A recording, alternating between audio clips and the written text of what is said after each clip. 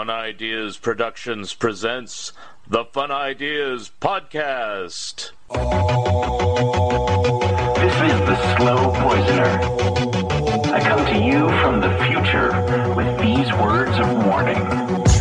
It's a hot horror planet. It's a hot horror planet. It's a hot horror planet. It's a hot horror planet. Living in science fiction. Past the point of no returning. We got high on gasoline. And we blew the scene. Hi, this is Mark Arnold, and welcome to Fun Ideas Podcast number 94. This episode is sponsored by the fine folks at Lee's Comics. Attention comic book fans, Lee's Comics of Mountain View, California has closed. But here's the good news. Lee's Comics eBay store is still going strong with over 10,000 vintage comics, the majority of which are now on sale for half off.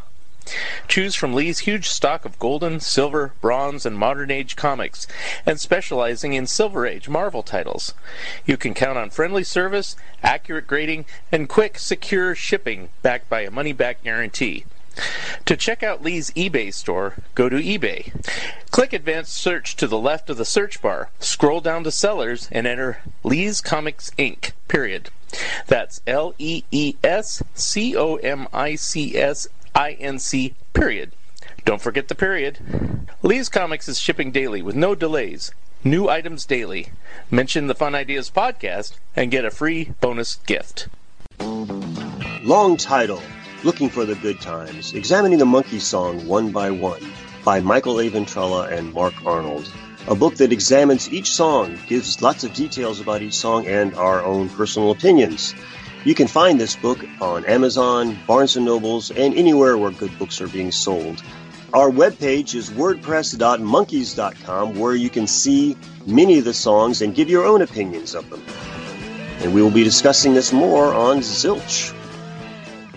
Hey Michael, it says here we've written another book about the Monkees. Wasn't the first one enough? Not at all, Mark. Our original book, Looking for the Good Times, Examining the Monkey Songs One by One, was very successful, but only covered half the story. Which half? The group half. Our new book, Headquartered, A Timeline of the Monkees' Solo Years, covers the solo half. Who knew the Monkees recorded so many solo albums? Not only that, but this book covers all of their solo projects, including stage shows, horse racing, running record labels, directing and starring in TV shows and movies, voice acting, and jail. Jail? Did the Monkees go to jail? Ah, you have to read the book to find out. You sold me.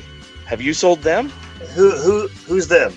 Those people out there listening to this. Well, listen to this. This book has discographies, photos, and other information about the Prefab Four, Mickey, Davey, Peter, and Mike, the Solo Monkees, plus another nifty cover by Scott Shaw. Wow, he did our last cover, and this one's equally good. Where can you get this masterpiece? Announcer. Announcer? That's me. Get Headquartered, a timeline of the Monkey solo years, written by Michael A. Ventrella and Mark Arnold. Those two guys. It's available in hardback, paperback, or ebook from BearManorMedia.com or from Amazon. Get your copies today. Cool. I'm going to get one today. I'm still plugging away on my Mad and Disney books, and there's no real news about my Warren Kremer book or my TTV scrapbook, but the holidays are coming up, so you can order my other books as gifts.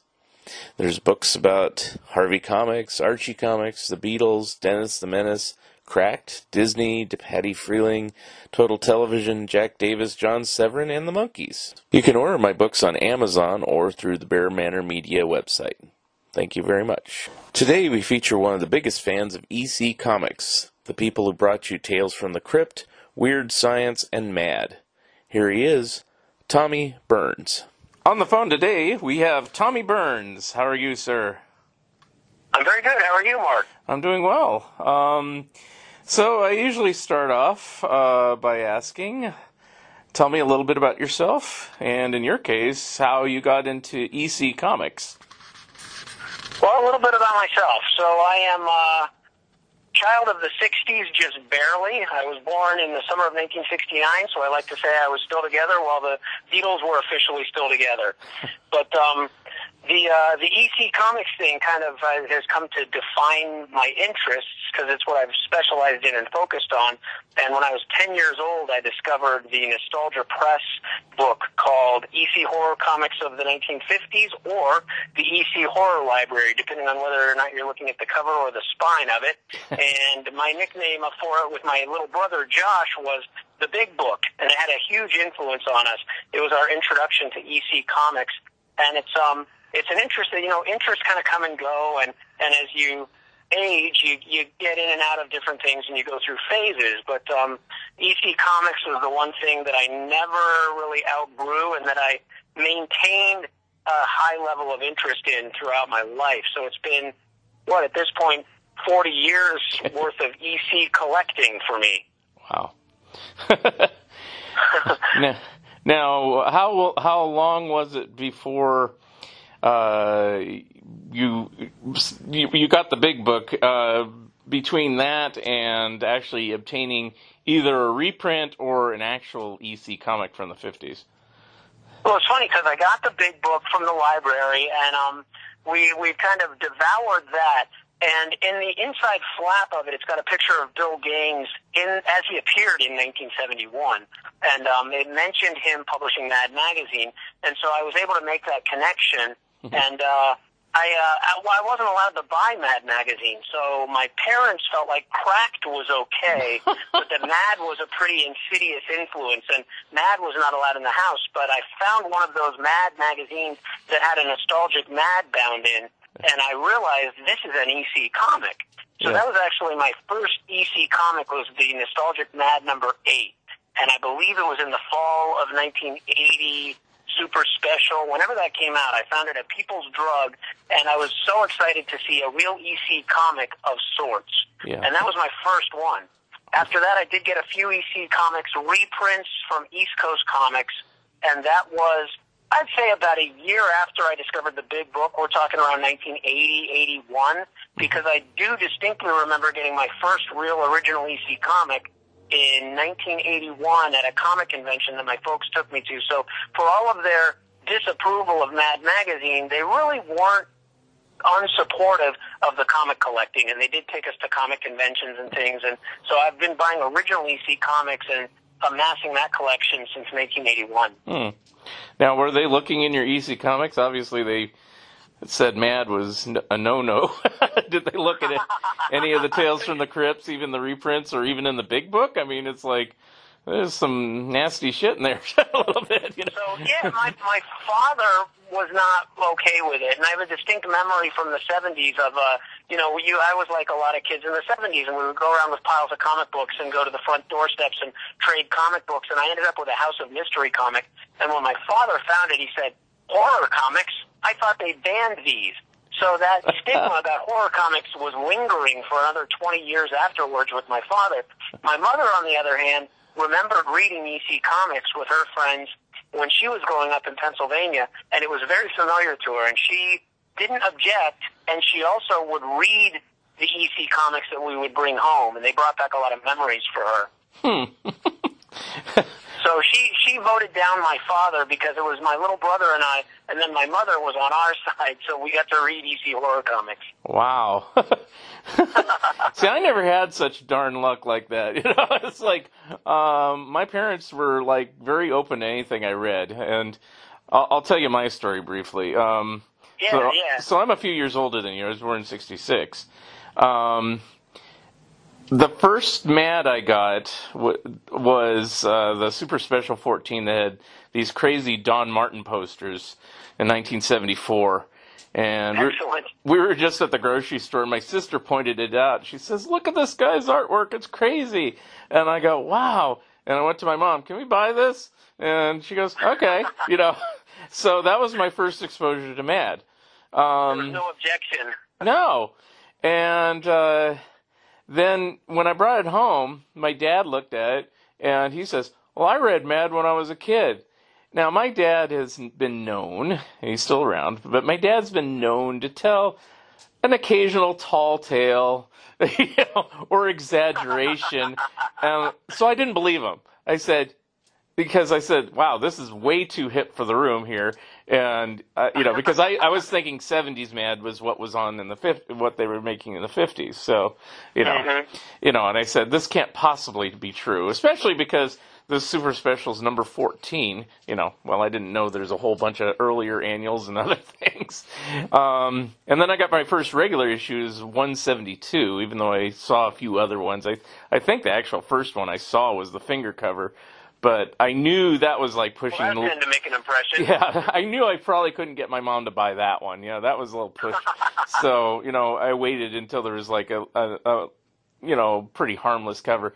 But they were pretty lenient on things. I mean, within a year I was buying Lampoon and everything else. So it's like, but I didn't know. So anyway, but then I like you, the next Super Special had one of those nostalgic Mad reprints in there. And it was number 3. It had Frankenstein and Little Orphan Melvin and a couple others I can't remember off the top of my head. But and I showed it to my dad, and he goes, "That's what I used to read." And I go, "Oh." It all makes sense now. Yeah, maybe you weren't lying or exaggerating. And he goes, "No, it was a comic book." And my dad said, yeah. I said, "So why did you stop reading Mad?" Because, see, I've never stopped. I've been reading it since I was 7. So yeah. I said, "Stop reading comics? What caused that?" He goes, "Well, I didn't like it when it switched to a magazine." And I could see his point because, I mean, that must have been a real shock going from issue 23 to suddenly this big black and white quarter 25-cent thing, that has lots of text and, very different stuff. Yeah. I mean, it evolved into, something different and greater, but it's like, I'm sure that was a big jar to the average reader, so they probably lost a lot of readers at that time, as well as gaining a bunch of readers. I don't know. So, but it's a whole different audience, I think, and it's funny because I think we had the experience that so many have had of many different generations of that revelation that Mad was a 10-cent comic book. That discovery, I think any of us that are still into this, whether it's from a aesthetic or historical or whatever our interest is, pop culture, it's just that moment when you realize, oh, shit, Mad was a 10-cent comic book. That's how it started.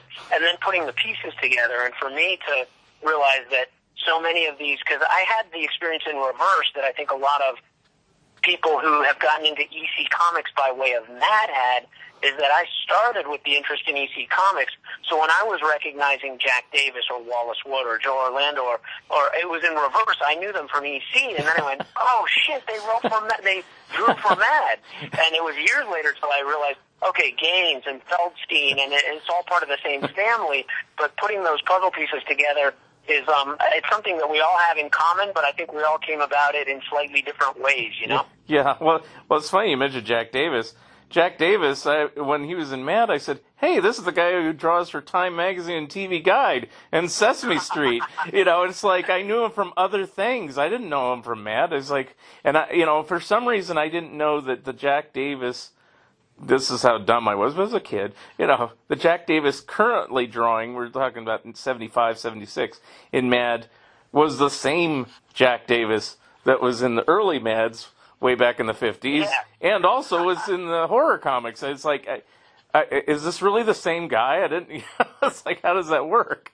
Well, it's funny because my brother-in-law was slightly older than me, so in the early 80s, he saw the Tales from the Crypt covers and did the same thing. He went, wait, because Jack Davis was ubiquitous in the 70s. He was everywhere. Yeah. And he looked up and went, is that how this guy got started? And at the time, I didn't know. I just went, well, while he was working back then, he did Tales from the Crypt. Yeah. Everybody knows that, but now we know, of course, that is really where he got his big start. He did a lot of earlier work and advertising work and things, while he was in the Navy or at college. But Tales from the Crypt, he really didn't have a lot of professional experience before he started with the EC Horror Comics. Right. And so it's so funny to see him go, I know this guy. This guy's everywhere, Now, when, I did see the big book around, and I've heard this story before, and I think it is true, is it remaindered at a higher price than what it originally was sold at. And so I remember seeing it like in the mid to late 70s at stores like Gemco and stuff like that. And so I'd always like peruse it, but my parents didn't want to spend that money. It was $25 or $30 or something, which was a lot of money back in the 70s. Not so much now, but it's like, yeah. Well, it was really unusual. It was remaindered, and if not at a higher price, I know it was a full price where you never found bargain copies of it. Right. And initially, and Nostalgia Press had advertised it, I think, at like $11.95 or something. And when it came out, it was $19.95.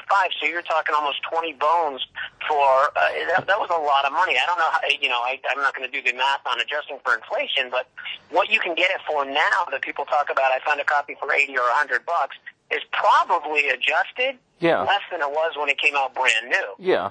I always say most prices from them is probably 10 times as much. So yeah, $100 now, Yeah, and it was one that I checked out from the library often because I could have never afforded to buy a copy at 10 years old. I think I checked it out of the library, but I think I only checked it out maybe once or twice, and then it mysteriously vanished. So I know somebody stole it. It didn't last in my library very long. So, well. If you got a copy now, you must have a copy now. I do have a copy now, but I only bought it a couple of years ago. I said, I should buy one of these. It's like I've always wanted it, and then it just kind of, it was either insanely high. Like mine has like pieces out on the dust jacket, but at least it's complete, and so I'm happy with it. I mean... Well, the dust jackets are notorious for self-destructing. It's very hard to find the dust jacket, and I don't know what kind of paper it's printed on, but they get shredded. It took me a while to find one with a really pristine dust jacket. Right. And, the ones I was seeing that were pristine, I've seen them for like $300, $400, and I go, I don't want to spend that much on this book, even though, I mean, one thing you'll know about me is like, you guys on this EC fan page, the Fan Addict page on Facebook, you're all saying, oh, it's a bargain, it's only $300. It's like, shit, I've only spent close to that once in my life, and it was for Mad #1. I paid $400 for it, and the only reason I did is my friend Lee of Lee's Comics, he says, Mark... he's a cool guy. Yeah, he says, Mark, you have every issue. You need #1. And I go... I have the reprint, I have the Cochran set, I have the, it's like I have the Millennium one. He goes, yeah, but you don't have an original. And he's like flashing it in my face. And he made this incredible deal. He says, look, I'll buy it back from you for whatever you paid for it. So if you ever get in a money crunch, of course I'm not going to do that now, but it's been a few years. But at the time... So you knew you wouldn't be out that money. Yeah. And he says, I'll let you buy it on time. And I go, all right, so he kept a little chart, and I'd give him $50 here, $40 here, and then finally, I think I got a tax refund, and I got a couple $100. Finally paid it off. It took me about a year to do it, and well, I'll tell you that at today's prices for those original comics, my brother and I, in the 80s, we were fixated on completing the horror titles, and we weren't really interested in getting anything else. So we did complete Tales from the Crypt, Vault of Horror, Haunt of Fear, crime suspense stories, and shock suspense stories. And then for a long while, many years, those were the only 5 titles I had complete. And I would read and enjoy them. I wasn't, much of a preservationist. And I've still got all of those comics. It wasn't until recently that I started buying everything else. So Mad #1 is the only comic Mad I don't have. I've got 2 through 23, and I don't have 1, and I just keep watching the prices escalate beyond where... technically, I guess I could afford a copy, but it just seems ridiculous to me after buying all those Tales from the Crypts and things in the 80s to pay what a Mad #1 commands so now. You know where I'm at, because, I bought all my Mads. Yeah, I bought all my Mads way back when for $1 and stuff like that. I mean, I paid a little bit more for like number 24 through 30, let's say, and assorted... It was your Mad comics in the ECR show, the big show in Eugene, wasn't it? Yeah, it was, my Mad #1 through 4 were in there. And so that comic Lee sold you was in an art show. Yes, it was. There you go. And he knew about it. He didn't come up to see it, but I took photos, and I said, look. And unfortunately, we didn't get to meet at that show, because I was planning to go to the get-together that everyone had, and it just bums me out that I just didn't force myself. But I was exhausted because the night before, they had a party for the museum and everybody, which everybody else didn't go to. And we stayed out really late eating dinner and doing other things. And even though... Yeah, I remember I was a little... I was disgruntled that I had missed a preview party, but most of us, as you know, all the Fanatic Club members flew out the next day. Yeah. And I think I talked to you at the time, and you had said, I'm really sorry I missed you guys, but I was so worn out. Yeah.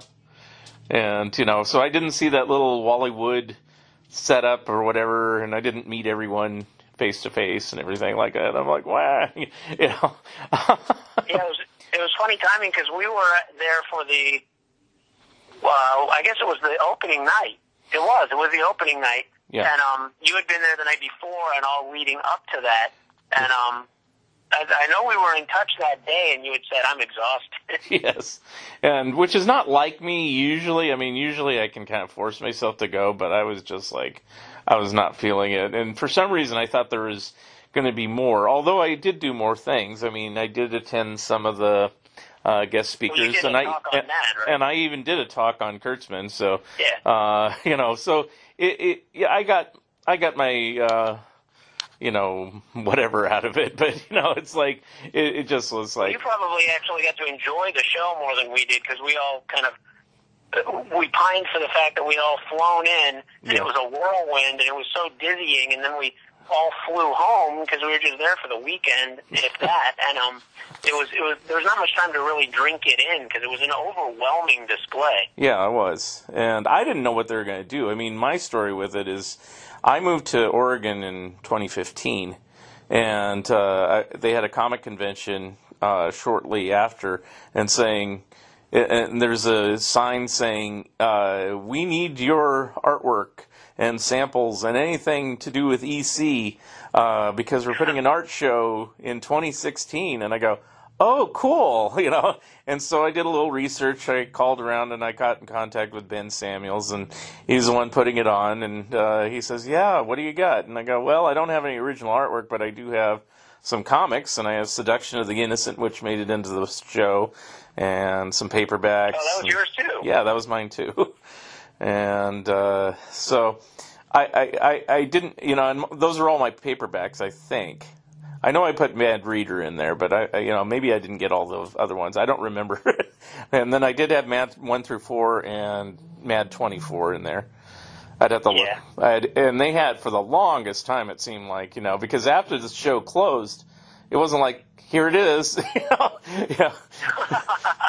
but they were very careful with it and everything like that. And, I really liked how they did, and they explained how that museum is actually a very secure museum, and they explained everything, and I go, whoa, okay, and he says, not all museums have this. It's very legit. Yeah. And I mean, the way it was presented, it did feel like EC and MAD were in a real art museum. It wasn't just a little display someone threw together, And I had discovered the museum only a short time earlier, and they had original Shakespeare folios, and those were so, whatever, that they had a security guard standing right next to it. They didn't want anybody touching those things. So, yeah, that seems like those could be a little rare. Maybe slightly more than a MAD #1. Yes, and even though the thing was in a case, they didn't want anybody tampering with anything, so they had an armed guard standing right next to it, and I was like, whoa, Well, we were, because I was there with another EC Fanatic Club member and an old friend of mine named Sean, and we both have tattoos of that Kurtzman vampire from MAD #3. So we were trying to arrange ourselves with the original art for MAD #3 so you could see our tattoos and the original cover.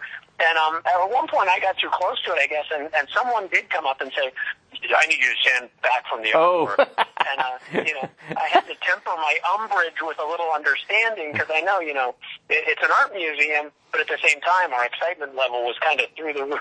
Yeah. But they held on to your stuff for a while? Is that what you were saying? Yeah, because they wanted to take photos and everything else and stuff like that. And I was like, okay, I wasn't upset. It's just that, it's the timing of everything. It's like, you're all ready to pick it up, and it's like, nope, we still need it for a little while longer. Is that all right?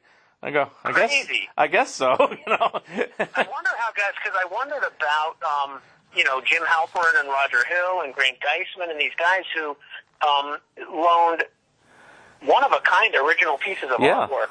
And, they did say they crated them up very carefully, and then they personally came and picked them up, and then, but the whole process of being without that stuff would have made me very nervous. Yeah.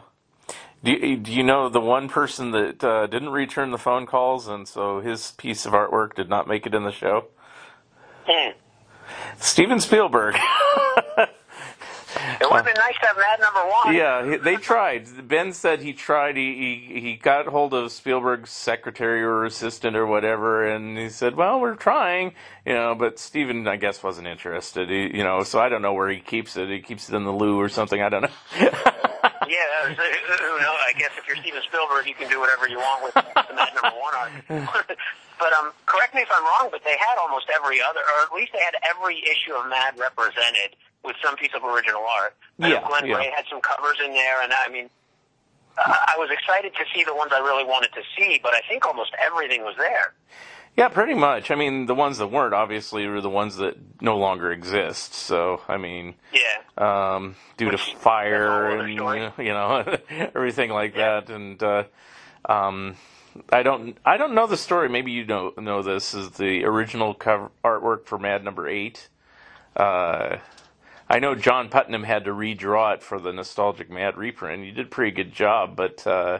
He did a great job. There's a few differences that you can tell, there's a falling brick where the proportions aren't quite right, and the Kurtzman signature isn't quite right. I've studied that thing practically with a magnifying glass, and there's some subtle differences, but I don't know where the original... I don't think anyone knows where the original art went. That was one of those odd situations where they went to...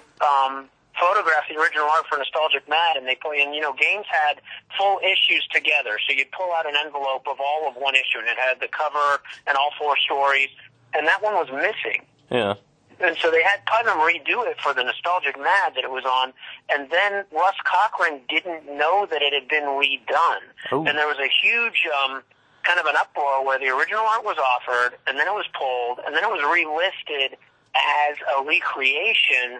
But then subsequently, it surfaced again, being represented as the original. Yeah. And I'll be honest, I don't know that whole story, and I wish I did, because it sounds like it's filled with espionage and intrigue, because the cover for Mad Number 8 that exists, that is out there, is as you know, it's a redo from the 70s. Right. But I don't think anyone knows where and there were a few pieces of ECR, so for Mad Comics, that's the big one that was missing, but Johnny Craig had to redo quite a few of his covers for Vault of Horror, and John Severin redid some of the Two-Fisted Tales covers, because there was cover art that was just found to be missing from the Gaines vault, and no one knew quite what had happened to it. Now, has any artwork ever been recovered post Cochran's book? Okay. Yes. All right, I don't know all this. Okay. That's a few odd stories, and that's what gives me hope that some of this stuff may be out there, because one of my absolute favorite EC horror covers is for Vault of Horror number 18, and it's where the corpse is coming out of the wishing well, and the guy and the girl are about to kiss, and that was recreated by Johnny Craig for Russ Cochran's EC horror library, or for EC, the complete EC library, and that has never surfaced. And I'm just waiting for it to emerge sometime, just to come back from the grave, right? Because there was a Johnny Craig cover, and it was War Against Crime number 3. You can tell if you look at the Crime Patrol and War Against Crime library set that Russ put out, that is a kind of lesser quality. Well, it was reproduced from a print comic. Since then, the original art turned up at a small southern auction within the last... It's since I started the Fanatic Club on Facebook, and that was in 2013, so it was within the last probably 5 or 6 years. That original artwork turned up with very dated-looking 60s framing on it, and God knows how it ended up in a private collection decades ago. But it was missing from the Gaines Vault, and it's since resurfaced. Another big one was one of the ones that John Severin had recreated was Two-Fisted Tales number 36. He redid it for, again, Russ's Complete EC Library, and subsequently it turned up in the collection of Jerry DeFuccio. Wow. So after he passed, there was, and I almost thought, oh my God, what other original EC art might be in his collection, but that's the only cover I know of that was recovered from his, personal stash. And again, no one knows quite how he got it or why it didn't resurface when it was known that it was missing, but there you go. It resurfaced and ended up being auctioned through Heritage. And Roger Hill did the restoration of all the text elements, the logos and the emblems and things like that, because all that was missing when the original art was found. Mm-hmm. That's two cases I know of where original art thought to be lost has resurfaced. So there's hope for some of the Volta Flora covers that Johnny Craig redid for the EC library. Mm-hmm. God knows where they are. And there was a flood in the Craig home in Pennsylvania, and there was original art destroyed.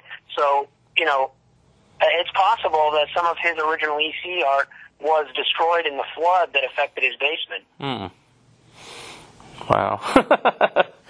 Now, has any of this recovered artwork been reproduced anywhere, so someone like me doesn't have to pay $1 zillion for an original? Well, there's great reproductions of the original art from, like, IDW with the Artist Edition series and things like that. Okay. But, Heritage, God bless them for having really, really high-res scans. And if you, whether or not you bid on their auctions, if you're a member of Heritage, you've got access to these really, really, really nice large scans. So anything that they've auctioned, you can at least see it in great detail. And that's where I saw, so now you can get images of Severin's recreation of Two-Fisted Tales 36. You can get it without any of the text elements there. It's just the artwork. And you can also get it with, the restoration that Roger Hill did. And all those images taken together kind of tell a story, but it's all out there now. Oh, okay, good.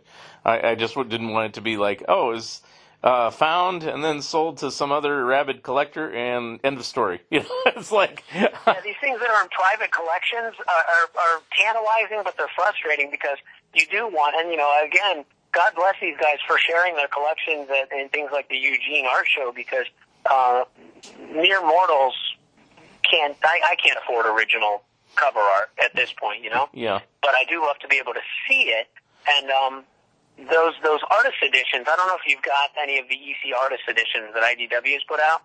I only got the pricey, Mad one, of course. Yeah, well, the Mad one is that's the first one I got, actually. Yeah. It just seemed like that was just such a treasure trove of material. But I ended up getting all of them. But that Mad one is it's. I think the thing that makes that unique is that it's also got a lot of Kurtzman's cover roughs, and it's got some production elements in addition to the published art. Mm-hmm. Yeah. But that gives you a good sense of what the art looks like at full size. Right. I think it's as close as cheap guys like us are going to get to being able to see it, Well, I'm probably cheaper than you because, it's like, as far as the Cochrane sets, I only have Mad and Panic, and it's the color Mad to boot.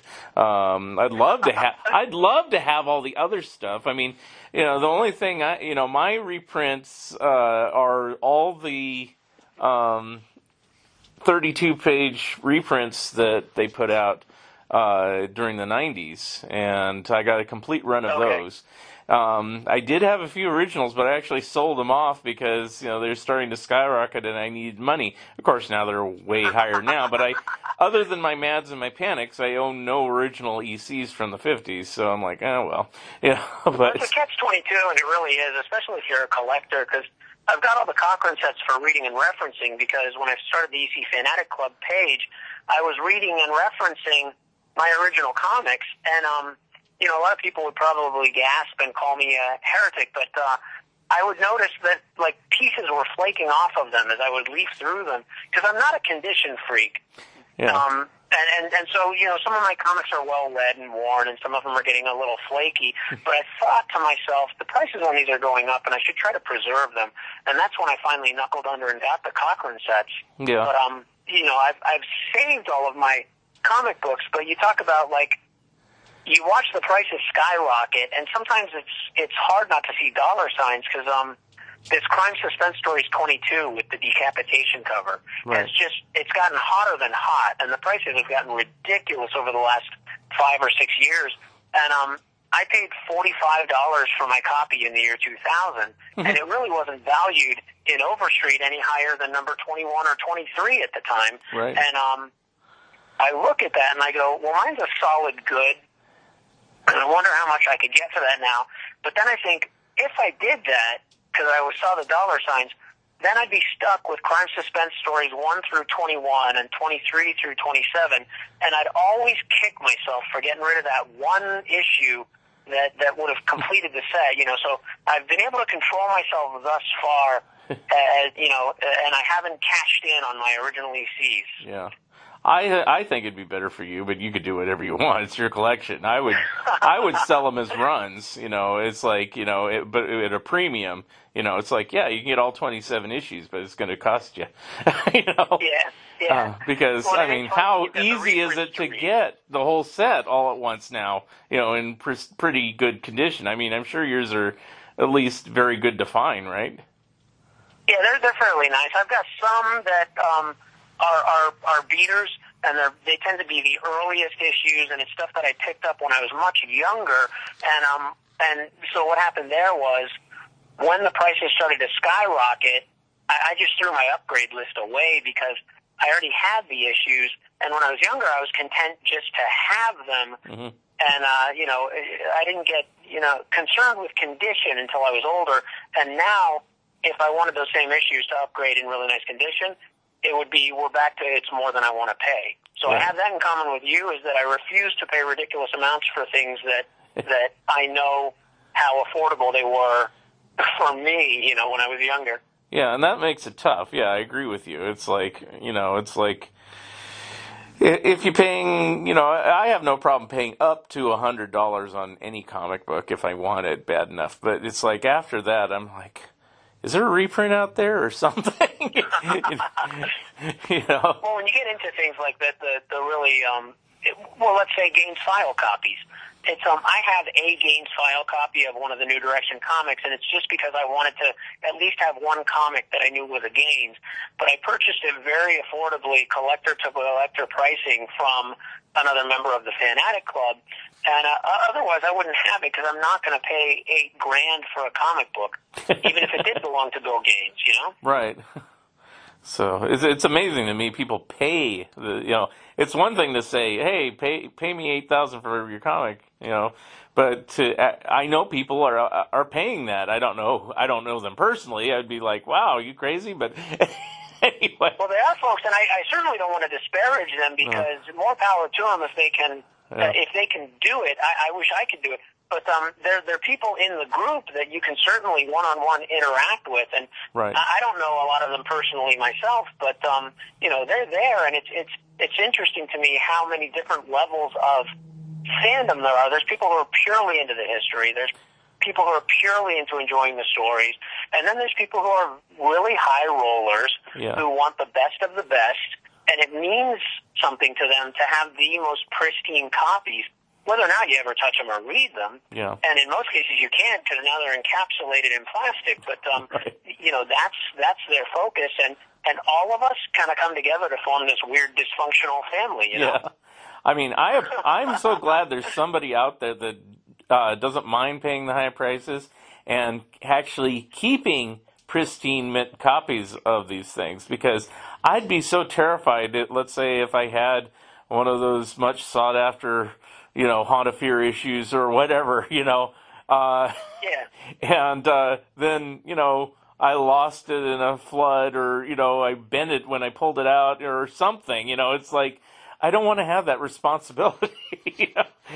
So. Well, it is. We're kind of caretakers of history in a way, and many is the time that I've looked at my one single Gaines file copy and thought, I really want to crack that out of the slab because I want to be able to touch it and I want to be able to inhale the smell of the fresh printer's ink. But I've resisted so far. Yeah. And I do, there's a feeling, and I'm sure anyone that collects can think of an example of something that they either ruined or at least devalued. And it's a horrible feeling because you know that this thing has survived and it's got a story to tell. And somehow you fucked it up. And then you feel like, wow, Yep.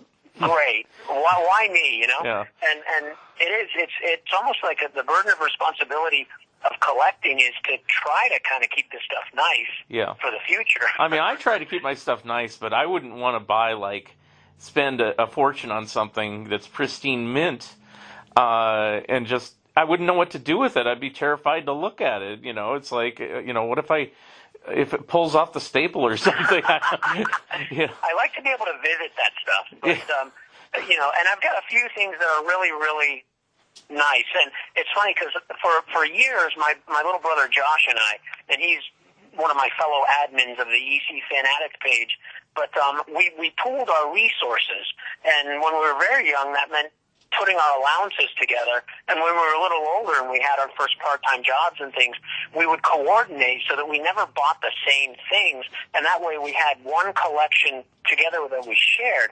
And as we got older and we moved on and it's college or it's jobs or whatever happens, we always wanted to keep the collection together. So what happened was he ended up getting a complete set of, you mentioned those 90s Russ Cochran reprints. Mm-hmm. He got a complete set of those annuals, and I paid him off for his share. But what we did was figured out what we had really paid for this stuff, whether it was at used bookstores or comic conventions. And then I kind of bought out his half with visitation rights for him for life. Mm-hmm. And it was, it was funny because we never really worried too much about having the most pristine copies. And I've talked to other EC fans about this because if you're at a comic convention and you could buy, for the money in your pocket, you could buy one really, really nice copy of something, or you could buy a pile of other ECs. You'd go for the quantity. Yeah. It was a matter of how many more can I afford, and you didn't worry so much about the condition. So, collecting was a little different, I think, when we were much younger. Yeah. I mean, you may or may not know, I'm the Harvey guy, so it's like I collected Harveys. And, I do know that. Yeah. I know you're a Harvey guy and a cracked guy. Yeah, so it was always. I know all about you. Okay, he gets. It was always quantity over quality. It's like, I could get cracked number 1. I'll use that as an example. But here's number 40 through 85. I think I'll get those. But and it was. And quantity over quality, knowing that everything you got was going to be quality aesthetically to you, as far as your enjoyment was concerned. Yeah. And it's funny because I guess a lot of us, hindsight's 20/20, and I would have gotten that Weird Science Fantasy 29 in better condition, or that Crime Suspense Stories number 22 in better condition, or I would have bought the Mad number 1 when it was only $40 compared to $850, or whatever the case is at the time. I just wanted more. Yeah. I remember when I first found out about the values of Mad and stuff like that, and this is the 1976 price guide, and it said Mad number 1 was $150 in mint. And I go, I'll never be able to buy that, because I thought that was a fortune, $150, and it's like, I did spend more than that, like I said, but, it's like,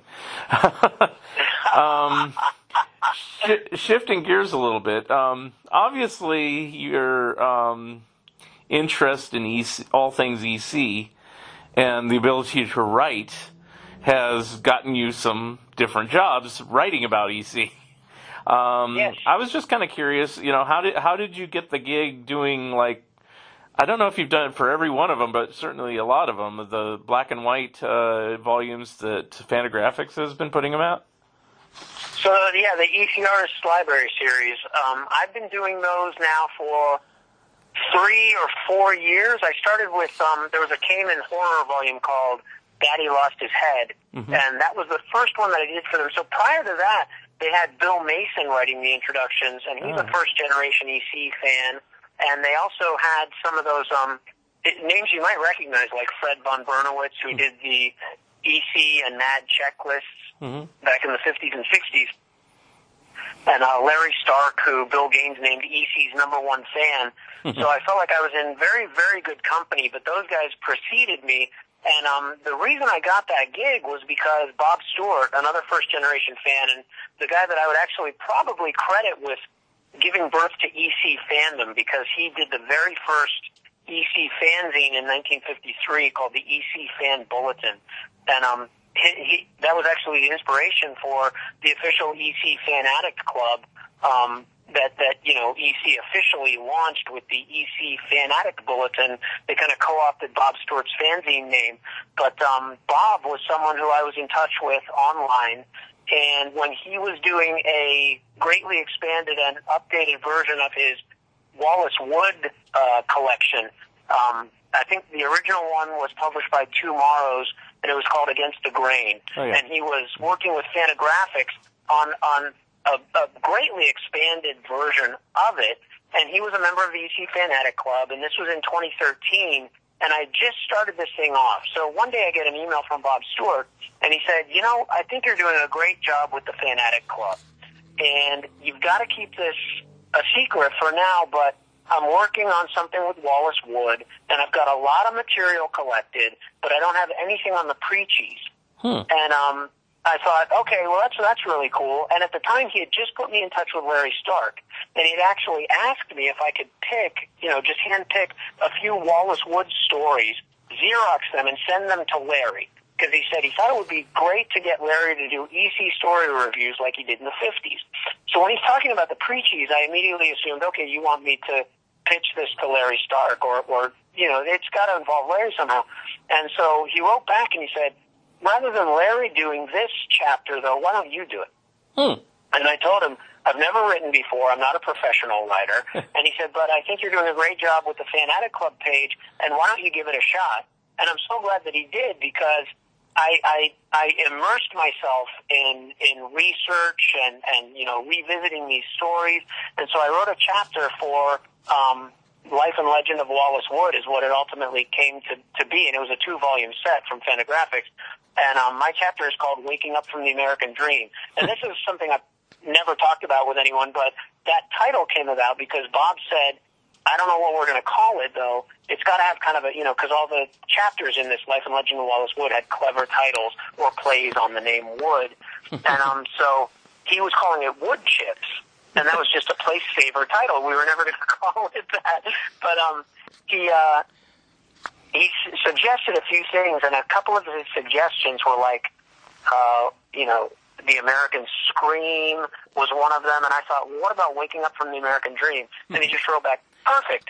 And so I thought my head swelled, and my hat sat because Bob Stewart thought I had a cool title. But once I had done that, I had kind of an in with Fantagraphics, and so I wrote to Gary Groth at the time, and I said, are you interested in something for the Comics Journal on the history of EC fanzines, and EC fandom as a whole? And I'm in touch with Bob Stewart, I'm in touch with Larry Stark, I'm talking to these guys, and what do you think? And he said, yeah, that might be an interesting feature in the Comics Journal. So I ran away with it, and I sent it in to them thinking that it would be in the Comics Journal, either print or online or whatever. I didn't care. And he wrote back and said, how would you feel about putting it in the EC interview books? They had done the EC Artists Part 1 for the Comics Journal library. And Part 2, he said, how about if we end it with your EC fandom history?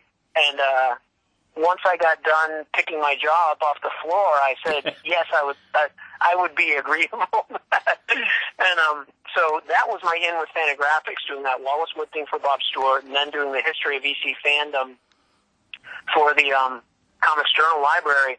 And one day, just out of the blue, I got an email from Mike Catron, who is the editor of that EC Artist Library series, and he said, how would you feel about writing an introduction? And so I didn't know which artist it would be. I didn't know what genre it would be. And I just said, yes, I would love to do it. And so that first one was a horror collection for Jack Kamen, and since then I've done war collections on Davis and Wood, and pre-trend and crime and early horror collections on Johnny Craig and Al Feldstein, and I've done a Graham Ingalls collection, and it's been really nice it's caused me to revisit these stories and to also read them in that artist-centric way as kind of opened up new narratives to me, because I've been used to reading the old comics and issue by issue, and to read a body of work by a single artist has been very interesting, and I think it's a very interesting way to present the stories.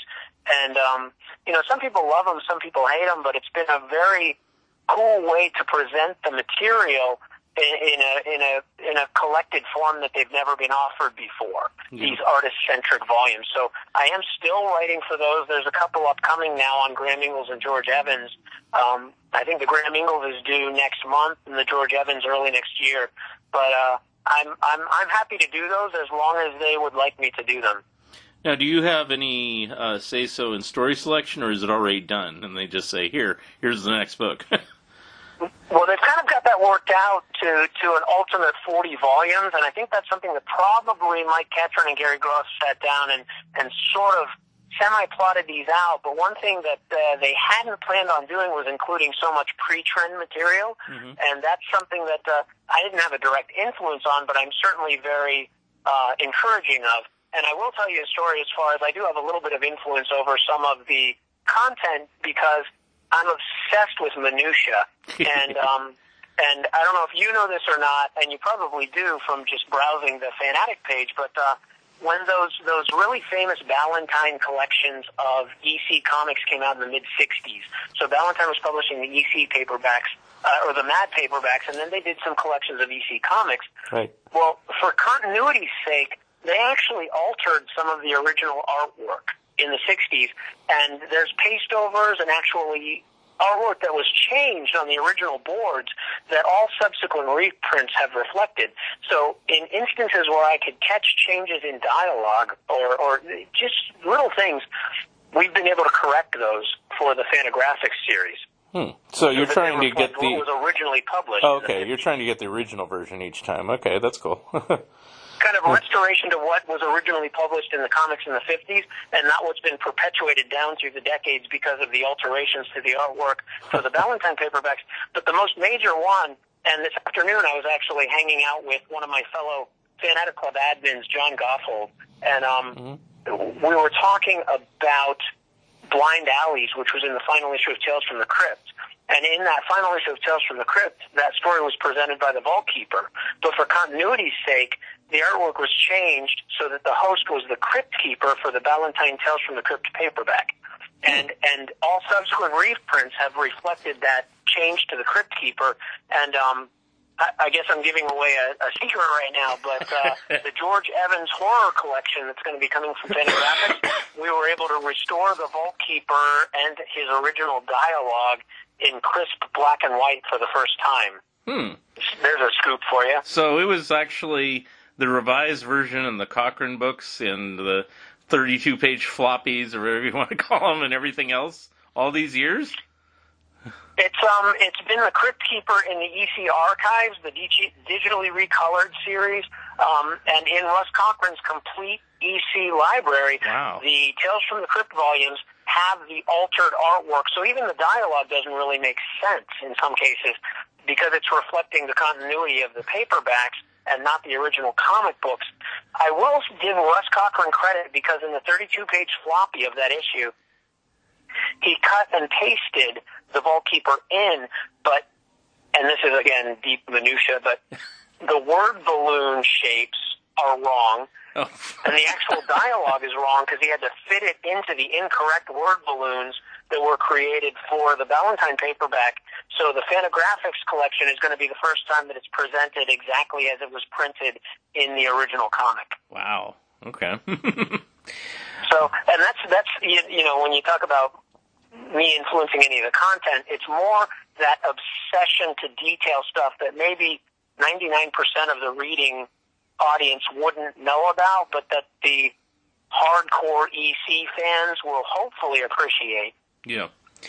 Well, I mean, it does give you something different to collect, I guess. It's like, if you for the person who has everything, let's say you have all the Cochrane stuff, you can say, well, there's something else that you don't have because exactly. we did it this way. Well, it's funny because that question gets asked often is, how many times are we going to rebuy the same material? And my answer to that is, well, as long as it keeps being presented in new and exciting ways, yeah, we're going to keep rebuying it. So, you've got that Mad Artists edition. You have all the material elsewhere, but do you have it presented at that scale, scanned from the original artwork? That makes it worth having, doesn't it? Yeah. I mean, it's like, how many times do I need reprints of the comic book Mad? I mean, I have them in those little paperbacks that came out a couple of years ago that, they did a Wally Wood, a Bill Elder, and a Jack Davis edition. But I love those. They're like, it's handy because they put all the stories together in one volume. So I was like, okay. Yes. And it presents it in a new way. Yeah. I wish they did a fourth volume that had, like, everybody else, like, put all the Severin material and all the other stuff that they didn't fit in the other thing, but I get what they're trying to do. But right. Well, it's funny because my brother, he loves to say that any affordable reprint volume that he can take on vacation and not worry about the condition of it is good. So we'll rebuy it because it gives us an edition that we can manhandle and read and enjoy and not worry about the condition of it. That's another thing that John and I were talking about earlier today was every successive generation has had a different way to be able to experience this material, but the fact is that the material is still out there, and that's a beautiful thing. Yeah. Well, the thing I wanted so badly, I'll sandwich this story in there because I didn't say it earlier. My first exposure, I think I may have mentioned to you before, or on the page on the Facebook page, was in Bananas magazine. They did an article about EC horror comics, and they explained, yes, it was by the same guys who did Mad and blah blah blah blah blah, everything like that. But at the time, the only thing that was really out there was the big book and the 12 issues of East Coast Comics, and that's it. And it's like, I want all of them. I want them now. It's like, now you can get all of them. I mean, if you can't get the originals, you can get the reprints, or you can get them in artist editions, or you can get the recolored editions, or, however, Well, that's what I think it's important for people to know that, regardless of the format that you prefer, all of this material is still under copyright, and it's still in print. So you're absolutely right. If you want to read every EC comic, you still can. In multiple different ways you can experience them. And, I don't think that's going to end. I think, we'll always have those eureka moments where people are discovering this amazing material. Yeah. Now, have you written anything for any other volumes? Like, I don't have what is now known as the bigger book. I don't have that yet. Didn't you write something for that too, or is that all Grant Geisman's work? No, that's all Geisman. Okay. John Gossold, I mentioned earlier, he did a lot of, he's in the acknowledgments, and he must have had some pretty intense involvement, because I think Grant says something to the effect of, it's a better book because of John's input. But I know that he was involved with a lot of the, whether it was proofreading or just kind of previewing the material and having input there. The only real vicarious mention that my brother and I got is there's a section about the big book where it actually says Latter-day EC fans affectionately refer to this as the big book because it's where they discovered EC, or words to that effect. And Grant did confirm to me, oh yeah, that's about you guys, because he didn't remember anyone ever calling it that when the big book came out. But my brother and my nickname for it is kind of caught on, and just to see it referenced in Grant's new massive history of EC comics was, I have to admit, I got a little smile on my face. Well, I have to admit, I never called it the big book. I just called it the Nostalgia Press book. That impossible to find book at a decent price. No, yeah, but the book that you can't afford. But, I did finally get it, and yeah, it is a pretty decent-sized book, and, but then I've seen the comparisons but those Taschen things, it's like, I contributed to the Marvel Comics one that Roy Thomas did, and... Yeah. I think that one even commanded a higher price than the EC one, if I remember correctly. And I saw a copy up in the rare book room up in Powell's bookstore in Portland, Oregon. And I flipped through it, and I saw my name in there in the acknowledgments. So I quickly whipped out my camera and took a picture of that page. I said, if I don't get the book right now, at least I could see that I got my name in the book. That's cool. So one of these days I'll get, and it's like, it was just because... Roy needed, like, really odds and ends weird stuff, and, of course, I always have that, It's like, yes. oh, you need a copy of Crazy Magazine? Sure. Oh, you need a copy of Little Pals? Oh, sure, I got that. Little Okay. Kids, anything really obscure Marvel's put out, I probably have it. Haven't done that with EC, and I'm wondering, I was going to ask you this. I mean, how extensive is your EC collection? Does it just cover all the new trend and that type of stuff, or do you go into Fat and Slat and International Comics and those type of things as well? A few of those. I have a few of the pre-trends, and just because I'm not obsessively collecting them all, and I come across them affordably, it's hard to resist. The new directions I have everything except Aces High number 5 I still need. So my want list is burned in my memory. The new trend, I have almost everything. I'm just missing Mad number 1 and Weird Fantasy number 1. And I also don't have all of Kurtzman's War comics. So that wasn't something I was pursuing until within the last couple of years, because I almost had everything else. And then I thought, well, I don't have the Kurtzman War stuff, and I don't want to, cause a mad scramble to get the Kurtzman War books, but I will tell you that they're comparatively very, very affordable compared to the horror stuff, so I am about halfway on the Kurtzman War stuff, so that's where I am. I have almost everything, but I'm missing, a few things here and there. Mm-hmm.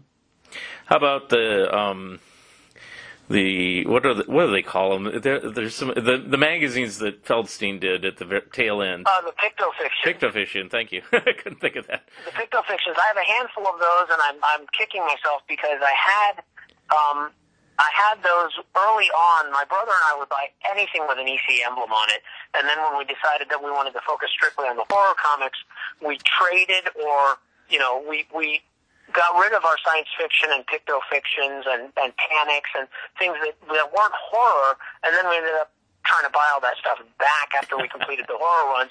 So the Pictofictions I'm not complete on, and I actually had a copy of Shock Illustrated number 3, Ooh. And that's by far the hardest one to get, right? Yeah. And I had that one for a while, and when I found out that I keep mentioning John Gothold, but when I found out that he had a complete collection of New Trend, New Direction, and Pictofiction, except for that issue, I magnanimously sold him my copy for what I paid for it, thinking that I would never be pursuing a full set.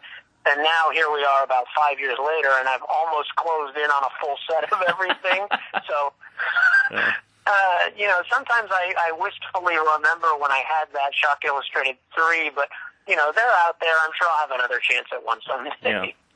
That one is... I have all the Pictofictions, and it's a funny story about that. It was in San Diego Comic Convention, and somebody was selling all of them, except they didn't have Shock 3, and they didn't have the Confessions Illustrated magazines. Okay. But I got all the other ones, and I said, and they were fairly priced. They're like $20-$30 a piece or something, and it's like, right. Mine. No, that's nothing. Yeah. That's very good, actually, because those have spiked in value now, too. And I haven't really seen them since, and then when I did get that Cochrane set, I forgot that I did get that one when it came out, because, for some reason I just, the format really interested me. That they did something that basically failed, that Warren kind of redid a few years later with Creepy and Eerie and made it work. Yeah, it was very successful years later. Yeah, And I always think, it was probably the timing of it all. And, of course, they still had their EC logo. They probably should have taken that off the cover. They should have. Hindsight's 20/20. Yeah, and I don't know. I think they should have just done straight comic stories like Creepy did and not do so much text. It's probably too much reading for the... That Cochrane set is a must-have. Whether or not you get any of the other Cochrane sets, that one has 19 stories that were never published in the 50s. Yeah, and that was the reason why I wanted it, too, is it had a lot of unpublished stuff. So I said, okay, I'll dip into that one. Yep, must have. And actually, for a while, that was the only Cochrane set that I had. Because I don't know if I already mentioned this, so I apologize if I'm repeating myself, but having all of the original comics in color, I couldn't see a reason to get new reprints in black and white. But then that Pictofiction set came out, and of course I did get it because it had all those unpublished stories. That's what started my Cochrane collection, was that one set. Yeah. Well, they're beautiful and they're big. That's the thing that's, it's like, even if they were in color, it's like, well, the Mad one's in color, and it's like, I still love it, Yep. That's the one I reference all the time. I'm not digging out my old Mads.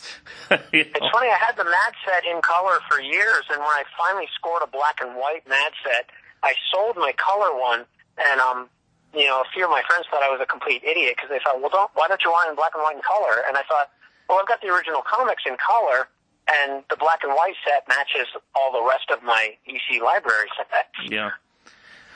I still want It's a tough one to score. I still want a black and white one. I almost had an opportunity to get one recently, but again, I've had to put other finances ahead of my own personal. Well, they're not thing. cheap when you do find. There were only 1,000 black and white ones. Yeah, I know that. They're not cheap. And I don't know why I didn't know about it when it came out, but it's like it wasn't until years later I go, there's a black and white one? I thought that they had to do it in color, and there was never going to be a black and white one ever. And I go, oh, well, except for having the old paperbacks, I guess I won't see this artwork in black and white, and then... Well, this actually came straight from Russ, but the only reason there was a black and white set was that Bill Gaines wanted one to match his other EC library sets. So then Russ was like, well, damn it, I got to print them up. So he made them available to his charter subscribers, but it was never widely available. Yeah, and never widely publicized. Never widely publicized until years later, because I've paid attention to anything Mad's done over the years, even if I couldn't afford it, and I never even heard about it until years later, and I go, damn it, my collection's not complete. Nobody knew about it. But one of these days I'll get one. I always think, and this has happened before, I'll walk into some comic store one day and they'll just have it on some high shelf. Nobody's been paying attention to it, and it's like, oh, you want it here, and there'll be dust all over the top of it. But someday. Well, that's what's so great about collecting. There's always something new to try to find. Right. I mean, it's like, going back to when Lee sold me the Mad #1, he says, now your collection is complete. And I go, well, no. I mean, it's never complete. It is it's on the never regular over. issues, but I'm still getting the current issues, and do I get all the foreign Mads? Do I get, like every variation on paperbacks, which some people do?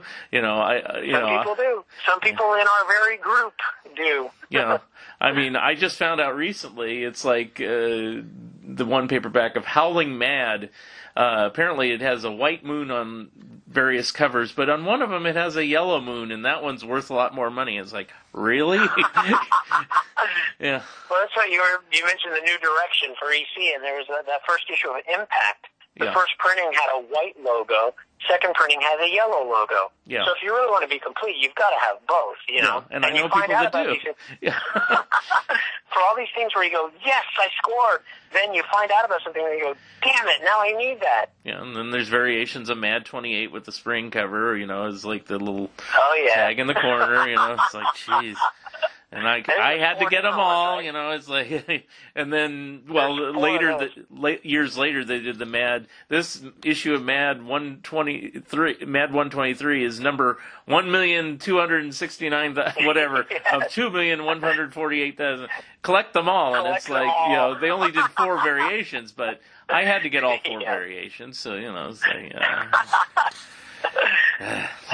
It's crazy. It's a mania. So who have you met over the years as far as original creators? Did you meet Gaines ever in your travels or anything like that, or anybody else? No, it's actually kind of funny because for as obsessed as I was with EC Comics, it never really occurred to me that I could actually reach out and meet these guys. And, you know, much to my dismay, my grandfather lived in Mifflintown, Pennsylvania.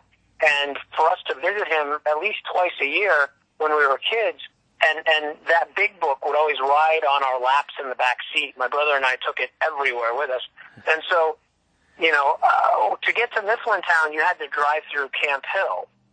And Johnny Craig lived in Camp Hill, Pennsylvania. Oh, wow. And we would ride through there at least a couple times a year with that big book on our laps, never knowing that Johnny Craig lived right there. It just... You know, I thought these guys were giants. It never occurred to me that you could reach out and just contact them. And even when I started the Fanatic Club, getting in touch with Bob Stewart, I couldn't believe that I was actually in touch with him. And when he put me in touch with Larry Stark, I couldn't believe it.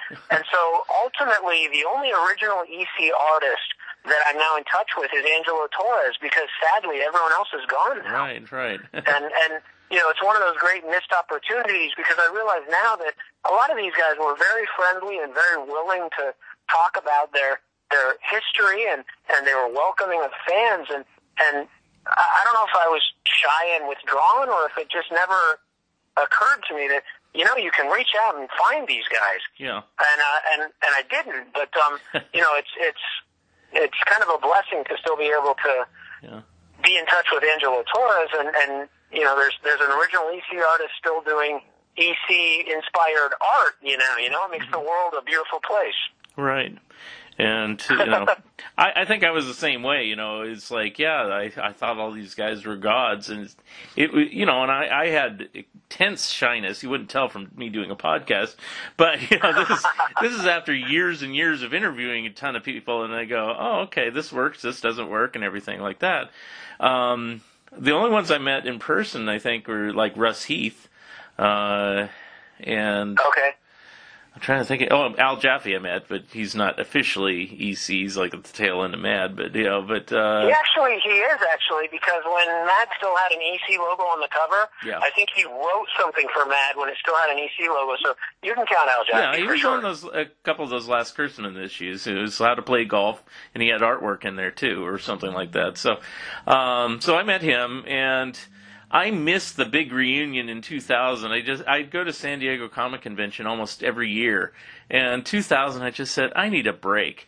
And that was the year that everybody got together. Fortunately, I have videos and stuff like that, but not the same. That was another one, because I actually was aware of it. And, you know, I was obsessively into EC at the time, but I was also in rock and roll bands at that age, and I was touring around, and I don't even remember what the conflict was, but I was like, oh yeah, there's a big EC thing going on, but I can't make it. Yeah. And you don't realize, you know, time's running out, you know.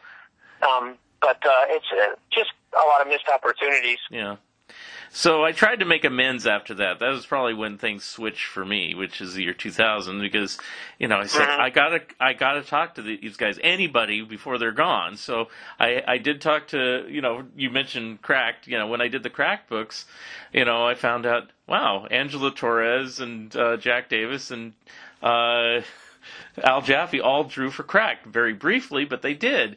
And so I called him up, you know, and I talked to him on the phone, and both Torres and Jaffe said, I never worked for Cracked. so I had to send them copies of their work, and they said, oh, I guess I did. Oh, yeah. I guess I was there. So, and then when I talked to Davis, he was a sweetheart, but, and supposedly he never had a bad thing to say about anything, but he did about Cracked. He said, I tried to work for Cracked, but they didn't pay enough. I had to go, It's like, so. I love how candid these guys can be sometimes, Yeah. Because there's no malice. It's just them kind of telling you how it is. Yeah. The only ones I wish I met, because I'm more the mad guy, obviously, is, I did meet Feldstein. He was really nice, even though, people have said he's really crotchety and stuff. But I think I got him on He could be, but I think he got over that. I think I got him on a good day. But also, he was marveling at some of my knowledge about Mad. I said, I remember seeing you on the Mike Douglas show in 1978. And he goes, you watched that? It's like, wow. It was for Mad's 25th anniversary, and you were on there. And I told him what he said, and he says, son of a gun. It's like, wow. So he's like my buddy after that, because he didn't think anybody saw that show. That's awesome. But I wish I met Kurtzman and Elder. Those are the two, but oh well. Yeah. Well, Sergio we run into out here every once in a while. I met Sergio. So he's not, of course, an EC guy, but a Mad guy. But he's always bopping around, and he's always super friendly. Like every time, I don't think he remembers me from the last time he saw me, but he always acts like he does, and that makes me feel good. Yeah. Well, he was the first Mad guy I ever met. He came to. I grew up in the San Francisco Bay Area, and he came to a local bookstore that's long gone in 1978, and I was in heaven. I didn't care who it was. He was, probably my second favorite guy on Mad, because I love Don Martin, of course. And I met Don Martin, too, at one point. But, it's like, at 12 years old, it's like, Sergio. Yeah. Years later I met him again, and I told him I met him when I was like 12 years old at this bookstore, and he acted like he remembered me. He probably didn't, but he's giving me lip service. Exactly, but it makes you feel great, But here's the kicker, and this is an absolutely true story, so I have to tell you this. Nobody's going to ask me this.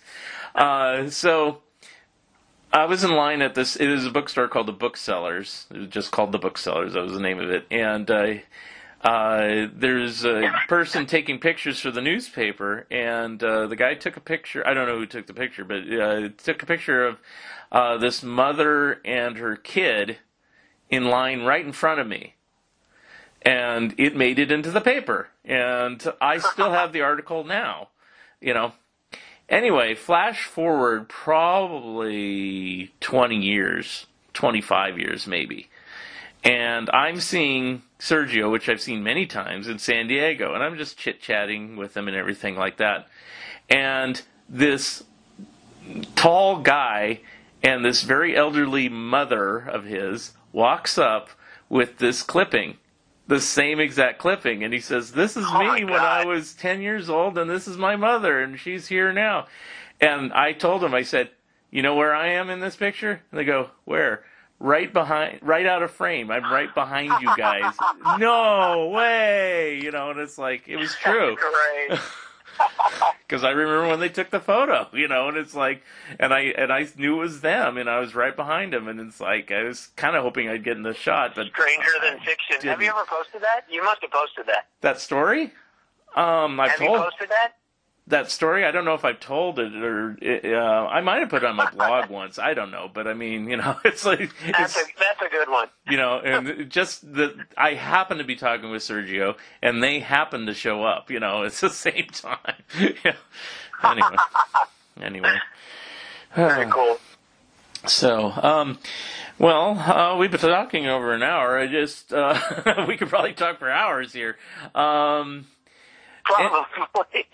You mentioned some of the other projects coming up, but are there any other writing projects besides the EC artist editions or anything else that you're working on? Well, unfortunately, those artist editions have been delayed now. So the big one that's coming up that's EC related is the EC Covers Artists Edition. And Scott Dunbier, who edits those things, has landed many covers that have not been presented before. Oh. So it's going to be one of those, like, Grant's book is a big event. It's kind of a happening, and everybody who gets their copy posts about it, and it's a must-have book. And I think the next one is probably going to be the EC Artist Edition covers book. And I did write the introduction for that. Okay. So, that was going to be out for SDCC, which, of course, it didn't happen this year. I don't know if you noticed, but 2020 has been a little weird. Yes. And so it's been pushed back because all of those artist editions have been pushed back. I think there's an X-Men volume, and there's a few things coming. So the EC one I think it's a few months down the road now, but I am confident in saying that one's going to be the next huge must-have EC publication, because it's going to be all covers, all scanned at full size. It's like we talked about earlier. It's going to be the next best thing to seeing the original art, and he has landed a lot of covers that I don't want to give anything away, but it's going to be a fantastic collection. And I think in addition to, it's not news to you that EC Comics no longer has the rights to Mad Magazine, right? Or Mad Comics. That's all DC now and Warner Brothers. Right. But there may be a little madness in the next EC Artist Edition.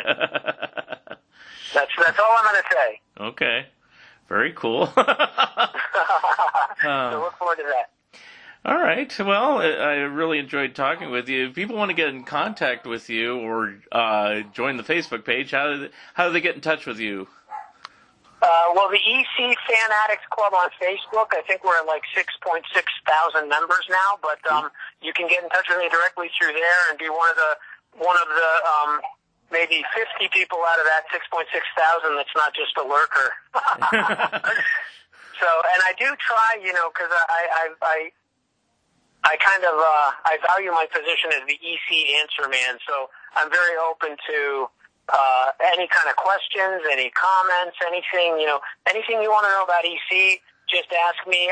Much to my wife's chagrin, I'm always available to talk EC. So, but the EC Fan Addict Club on Facebook is probably the best way. I've got an EC Fan Addict channel on YouTube as well. Cool. And actually, I'm also EC Fan Addict on Instagram. So across the major social media platforms, you can find me as EC Fan Addict. Very cool. Okay. All right. Well, thank you very much, Tommy, for being my special guest today. And we'll have to do this again sometime. I mean, there's always something to talk about. Maybe when the next book comes out, I'll call you again about this. Absolutely. I might hold you to that. Okay. I knew this was going to be fun, but it was even more fun than I thought. Hey, cool. That's what people try to say, and I try to make it fun and make it easy. It's like, hey, it's just like a long-distance phone call from an old friend, It's like, and we'll just shoot the breeze, but the breeze is about Thanks, EC. Mark. Thank you for listening, and thank you, Tommy Burns, for being my special guest. And episode number 95 will be coming soon. If you would like to comment and or be a guest on this podcast, please drop me a line at funideas.mark@gmail.com. Become a patron of Mark Arnold and Fun Ideas Productions. If everyone listening just contributed $1 a month, that would be a tremendous help in continuing the production of my books and this podcast. Also, subscribe to my YouTube channel. The opening and closing music for the Fun Ideas podcast is provided courtesy of Andrew the Slow Poisoner Goldfarb and is used with permission. This has been the Fun Ideas podcast. This is Mark Arnold speaking. This episode is copyright 2020, Fun Ideas Productions. Thank you, and good night. Headed home to a cardboard hut with duct tape doors. At the price I'm paying, be glad it isn't yours. Now get up, Crab Mountain, get up. Crab Mountain, get up. Crab Mountain, get up. Crab Mountain, get up. Crab Mountain, get up. Crab Mountain, get up. That mountain of crab. And don't fall back. Don't fall back. fall.